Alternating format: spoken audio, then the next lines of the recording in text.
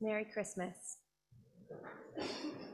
Today's Old Testament reading comes from the prophet Isaiah, chapter 9, verses 1 through 7. You can find that on page 687 of your Pew Bibles if you would like to read along. Hear these words from the book that we love.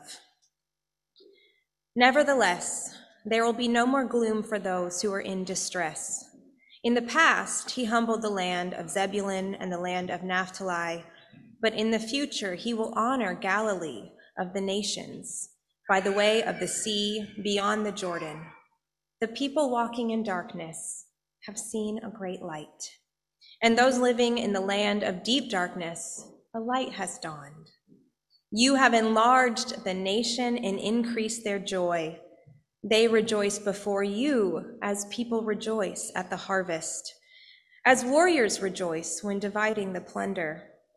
For as in the day of Midian's defeat, you have shattered the yoke that burdens them, the bar across their shoulders, the rod of their oppressor.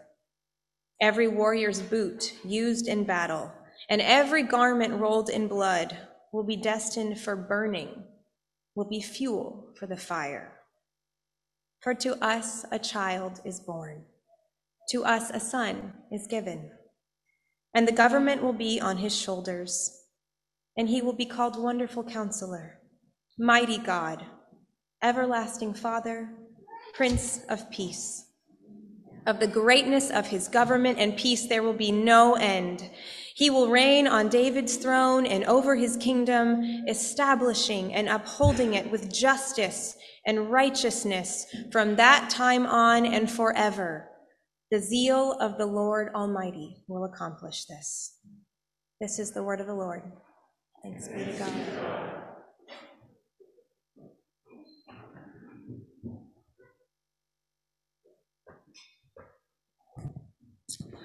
I'm starting, so you gotta give me some space. The New Testament reading today is from Luke chapter 2, verses 1 through 14, and Hazel and I are gonna read it together. I'll start. In those days, Caesar Augustus issued a decree that a census should be taken of the entire Roman world. This was the first census that took place while Quirinius was governor of Syria, and everyone went to their own town to register. So Joseph also went up from the town of Nazareth in Galilee to Judea, to Bethlehem, the town of David, because he belonged to the house and line of David. He went there to register with Mary, who was pledged to be married to him and was expecting a child. While they were there, the time came for the baby to be born, and she gave birth to her firstborn, a son. She wrapped him in cloths and placed him in a manger, because there was no guest room available for them. And there were shepherds living out in the fields nearby, keeping watch over their flocks. At night, an angel of the Lord appeared to them, and the glory of the Lord shone around them, and they were terrified. But the angel said to them, "Do not be afraid. I bring you good news that will cause great joy for all the people today. In the town of David, a Savior has been born to you. He is the Messiah, the Lord. This will be a sign to you. You will find a baby wrapped in cloth and lying in a manger." Suddenly, a great company of the heavenly hosts appeared with the angel, praising God and saying, "Glory to God in the highest heavens, and on earth peace to those on whom his favor rests." This is the word of the Lord.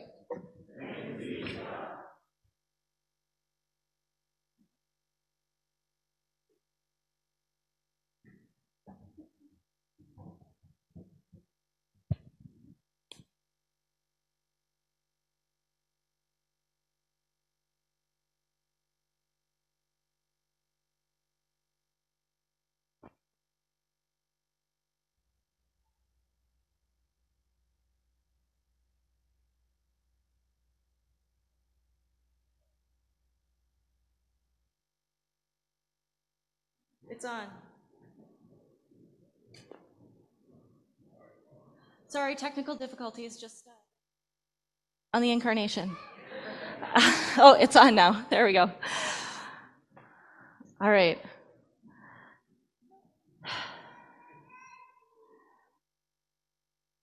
I don't know why I'm thinking this, but I'm just overwhelmed by the incarnation. I felt that through this service this morning, and I frequently feel that.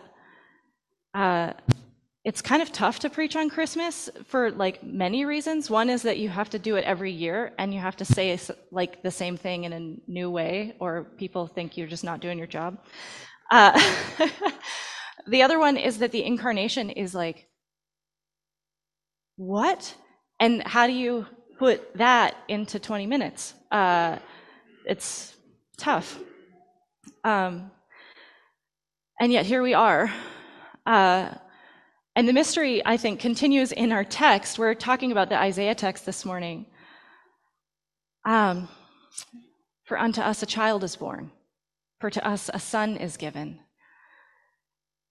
And the mystery is there in some sense, a way that we have mentioned over the last several weeks. We've been talking about Isaiah through Advent, and this kind of question has come up every week, that these texts that we have looked at, including this one, seem so clearly to be about Jesus.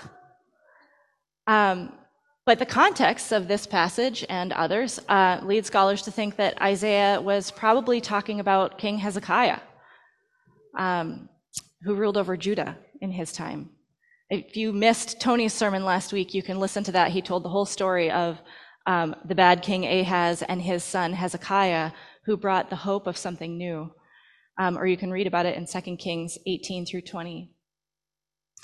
Because of Ahaz's choices, Judah had fallen into the hands of Assyria, and they were humiliated and dominated by a foreign power. And so Isaiah spoke these words that we read this morning into their suffering then. Hezekiah, a son, a new king, was the promise of change. And yet, for thousands of years, Christians have read these words at Christmas. Unto us a son is born. And you really cannot help but hear Jesus in them. And that is also right. As much as Hezekiah might be present in these words, Jesus is here too. One of my favorite authors, Madeleine L'Engle, if you haven't read A Wrinkle in Time, you should do that immediately after the service. So Madeleine L'Engle, she has a book about faith and art, and in it she says, like, you know you have created art when what you have made means more than you intended it to mean. And I think that's what's happening in these texts. I think Isaiah thought he was talking about Hezekiah, and Hezekiah did fulfill his words a bit. But Isaiah's words meant more than he knew. And Jesus fulfilled them in a way that Hezekiah never could. It's like this text, or these texts, give us both layers of meaning and layers of liberation. And all of it from the hands of God. Jesus told us that he didn't come to replace or undo the words of the Old Testament, but that he came to fulfill them. You know, the relief that Hezekiah brought after Ahaz was just a taste, a glimmer of what Jesus would bring.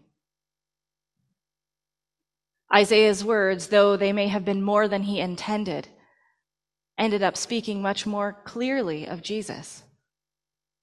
I mean, Matthew thought so. In Matthew chapter 4, Matthew uses the beginning of Isaiah 9 to point us to Jesus. It is as Jesus walks through the very same lands that were devastated by Assyria in the time of Isaiah, that Matthew says that Jesus went there in order to fulfill this passage. And he quotes from Isaiah 9, "The people who walked in darkness have seen a great light." And it's right then that Jesus begins to preach, "The kingdom of God has come near." because it is only the kingdom of God that can truly fulfill words like Isaiah 9. I wonder if as Isaiah spoke these words, if he knew he was on holy ground. I wonder if he knew that he spoke not only of a good king, but also more so of the King of Kings. I wonder if he knew just how true his words were. Long before Hezekiah, Israel had longed for a king, even as God warned them that a human ruler would never satisfy them, but actually would only bring more oppression and violence. And that warning turned out to be true. But nothing has really changed about what we want, right? We still want to be satisfied by our rulers, our candidates, our presidents, our politicians. We are still disappointed when they fail to live up our hopes as if maybe they could have. They will never, ever bring us everything that we are hoping for. And the same was true then. I mean, look at the names given to the king in Isaiah 9. Wonderful Counselor, Mighty God, Everlasting Father, Prince of Peace. And those titles were actually like a normal way to talk about a king in Isaiah's time. This like over-the-top language was how you did it.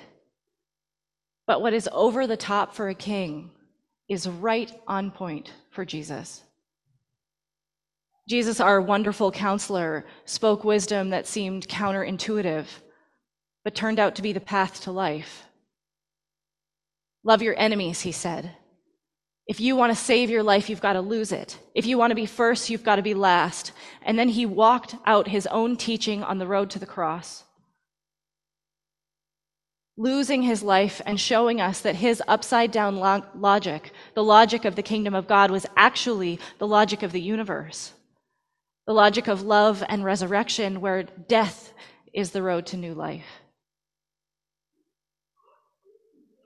In Jesus, our mighty God, that's the second title, our mighty God came to us as a human, descended from heaven to walk with us, to show us up close what God is like, what the love of God is like. Like that's, what we celebrate on Christmas.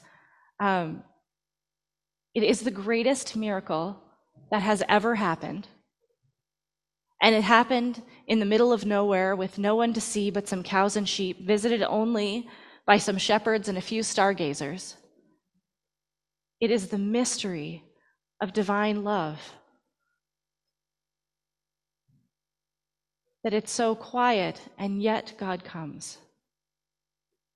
And it's so counter to what we would think a mighty God would do. Kristen Dumas posted an old Dutch church hymn in her blog today. Some of you probably saw it. The hymn includes these words about the Christ child. Listen to the paradox, the play. See the mighty, weak and tender. See the Word, who now is mute. See the sovereign without splendor. See the fullness, destitute. Here is love. Here is your God in the flesh. There has never been, nor will there ever be, another king that can live up to this title, Mighty God. But Jesus can. Everlasting Father. That term, father, was used to talk about the way that a king would care for and provide for his subjects. Hezekiah was a good king, and he cared for Judah. But 2 Kings 20 tells us of a time when Hezekiah got so sick that Isaiah told him he needed to get his life in order because he was going to die. And he turned his face to the wall and he prayed that God would give him more time, and God gave him 15 years. Everlasting is not the word that you use for one who pleads for more time. Jesus, on the other hand, walked straight into his own death and came out the other side resurrected. He conquered death. Of the greatness of his government and peace, there will be no end. And our last title, Prince of Peace, that word in peace, it's Prince of Shalom, which if you're around here much, you know how much I love the word shalom. While there have been human kings who ended wars for a little while, there has never been a king who has brought the kind of wholeness and restoration promised in shalom. A peace that reaches every group, that cuts to the heart of every individual, that heals even the land, that ends every kind of oppression, that makes it so that the tools of war, like the boots and blood-soaked clothing in verse 5, have no more use than fuel for the fire, to warm bodies and to cook feasts.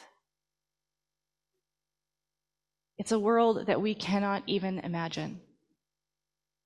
It's a world without nuclear weapons or a standing army or a military budget, without war or even the threat of it.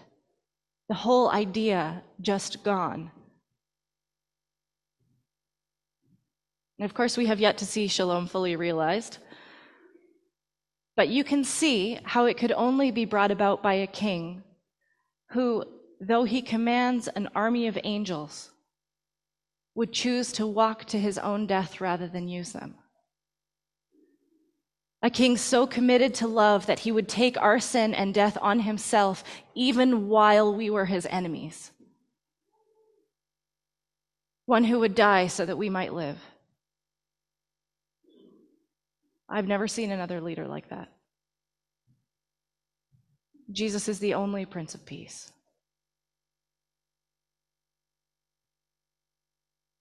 Now, I wonder if Isaiah knew all that when he spoke these words. Did he know that one would come who would fulfill his words better than Hezekiah or any king ever could?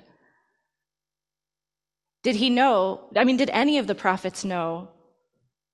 Were they aware that their words so often carried much more meaning than they knew?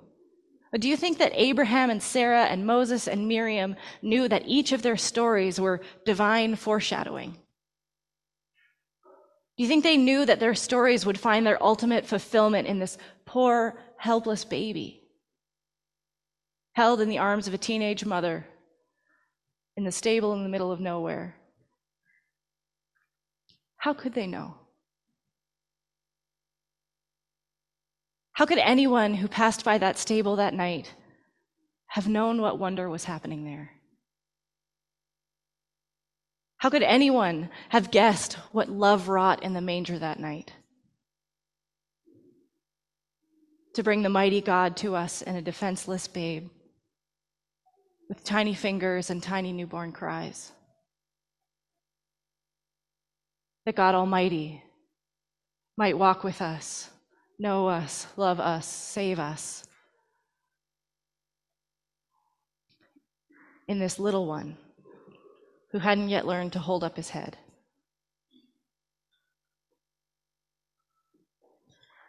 And knowing all of this, how can any of you know what you are in the hands of the mighty God? Some of you struggle to know your worth, to find your value from day to day, to see that what you do has meaning, or to have hope in this dark world. But you cannot know what God will make of you, or what God already has.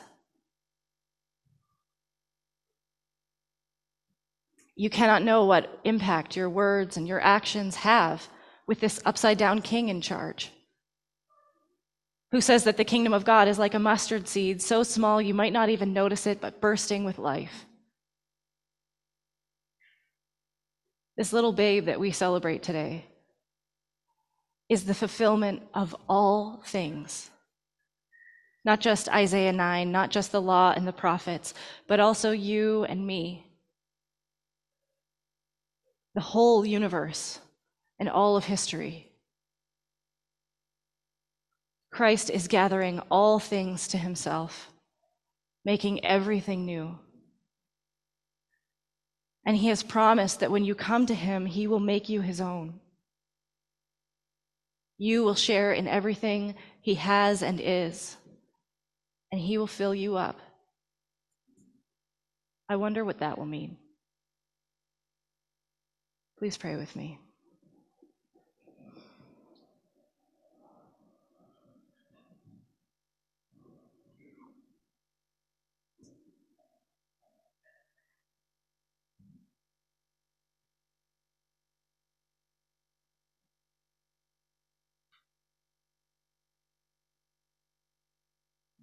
God of all, what does it mean that you came to us like this?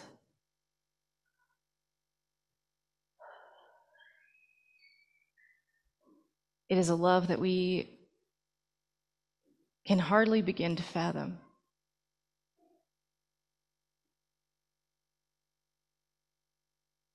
Lord, I pray that you would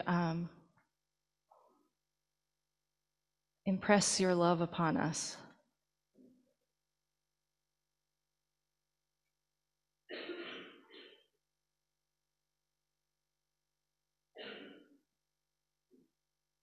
Lord, may we recognize you in the manger. And may we recognize your work, your fulfillment here among us, in each of our lives. Lord, may we see the way that you are the fulfillment of all things. In Jesus' name, amen.